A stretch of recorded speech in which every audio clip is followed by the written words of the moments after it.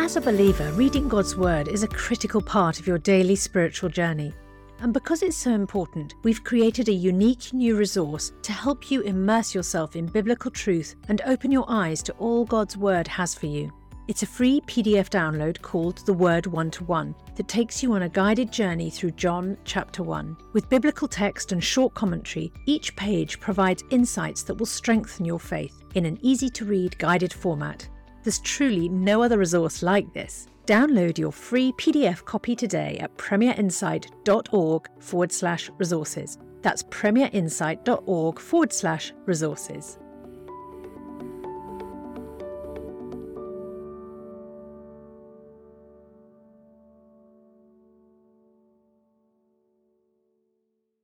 Bringing the Word to life, the Bible in a year.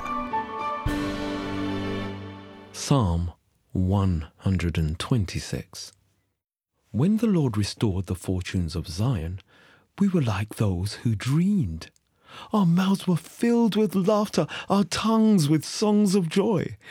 Then it was said among the nations, "The Lord has done great things for them. The Lord has done great things for us, and we are filled with joy." Restore our fortunes, Lord, like streams in the Negev. Those who sow with tears will reap with the songs of joy. Those who go out weeping, carrying seed to sow, will return with songs of joy, carrying sheaves with them.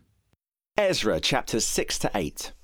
King Darius then issued an order, and they searched in the archives stored in the treasury at Babylon. A scroll was found in the citadel of Ecbatana in the province of Media, and this was written on it: Memorandum. In the first year of King Cyrus, the king issued a decree concerning the temple of God in Jerusalem, that the temple be rebuilt as a place to present sacrifices, and let its foundations be laid. It is to be 60 cubits high and 60 cubits wide, with 3 courses of large stones and 1 of timbers. The costs are to be paid by the royal treasury. Also the gold and silver articles of the house of God, which Nebuchadnezzar took from the temple in Jerusalem and brought to Babylon, are to be returned to their places in the temple in Jerusalem. They are to be deposited in the house of God. Now then, Tattenai, governor of Trans-Euphrates, and Shethar-bozenai, and you other officials of that province, stay away from there. Do not interfere with the work on this temple of God. Let the governor of the Jews and the Jewish elders rebuild this house of God on its site. Moreover, I hereby decree what you are to do for these elders of the Jews in the construction of this house of God. Their expenses are to be fully paid out of the royal treasury from the revenues of Trans-Euphrates, so that the work will not stop. Whatever is needed, young bulls, rams, male lambs for burnt offerings to the God of heaven, and wheat, salt, wine, and olive oil, as requested by the priests in Jerusalem, must be given them daily without fail, so that they may offer sacrifices pleasing to the God of heaven, and pray for the well-being of the king and his sons. Furthermore, I decree that if anyone defies this edict, a beam is to be pulled from their house, and they are to be impaled on it. And for this crime, their house is to be made a pile of rubble. May God, who's caused his name to dwell there, overthrow any king or people who lifts a hand to change this decree or to destroy this temple in Jerusalem. I, Darius, have decreed it. Let it be carried out with diligence. Then, because of the decree King Darius had sent, Tattenai, governor of Trans-Euphrates, and Shethar-bozenai and their associates carried it out with diligence. So the elders of the Jews continued to build and prosper under the preaching of Haggai the prophet and Zechariah, a descendant of Iddo. They finished building the temple according to the command of the God of Israel and the decrees of Cyrus, Darius, and Artaxerxes, kings of Persia. The temple was completed on the 3rd day of the month Adar, in the 6th year of the reign of King Darius. Then the people of Israel, the priests, the Levites, and the rest of the exiles celebrated the dedication of the house of God with joy. For the dedication of this house of God, they offered 100 bulls, 200 rams, 400 male lambs, and, as a sin offering for all Israel, 12 male goats, 1 for each of the tribes of Israel. And they installed the priests in their divisions and the Levites in their groups for the service of God at Jerusalem, according to what is written in the book of Moses. On the 14th day of the first month, the exiles celebrated the Passover. The priests and Levites had purified themselves and were all ceremonially clean. The Levites slaughtered the Passover lamb for all the exiles, for their relatives, the priests, and for themselves. So the Israelites who'd returned from the exile ate it, together with all who had separated themselves from the unclean practices of their Gentile neighbours, in order to seek the Lord, the God of Israel.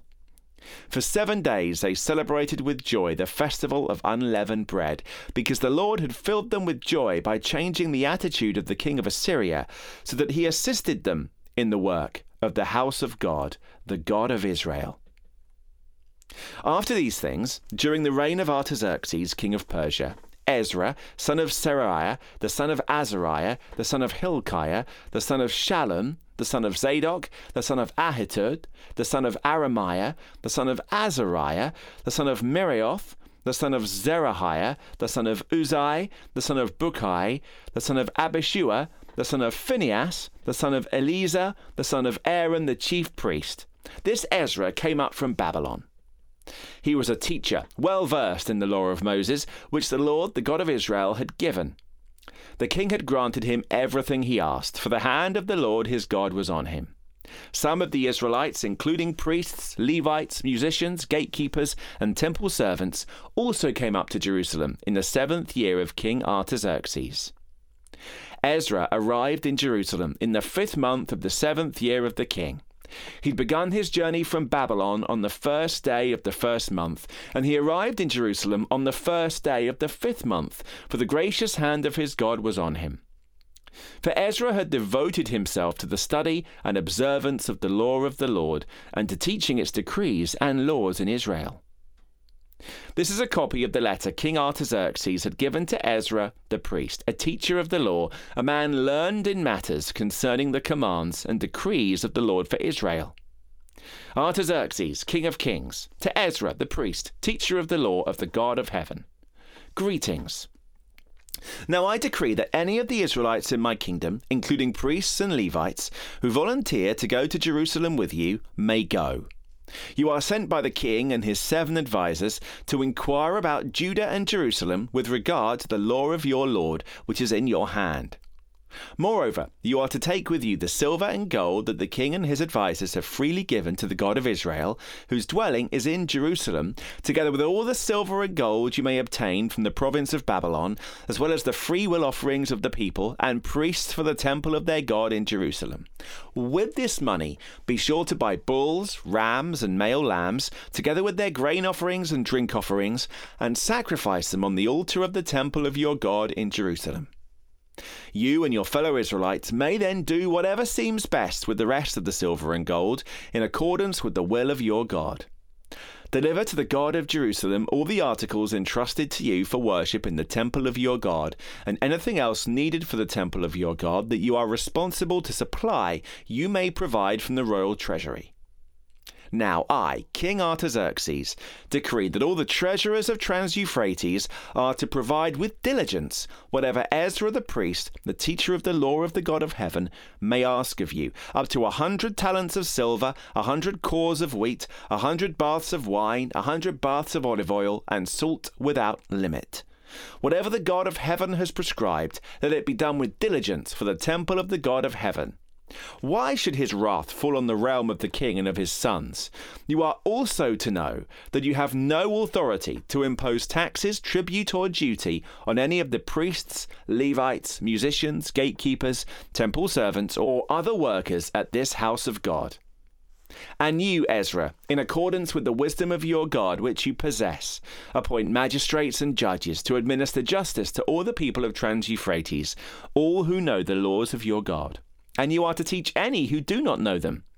Whoever does not obey the law of your God and the law of the king must surely be punished by death, banishment, confiscation of property, or imprisonment.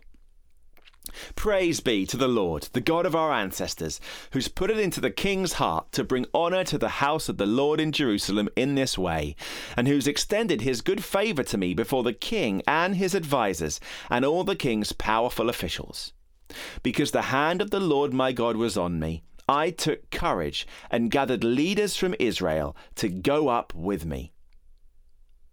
These are the family heads and those registered with them who came up with me from Babylon during the reign of King Artaxerxes. Of the descendants of Phinehas, Gershom. Of the descendants of Ithamar, Daniel. Of the descendants of David, Hattush. Of the descendants of Shechaniah. Of the descendants of Parosh, Zechariah, and with him were registered 150 men.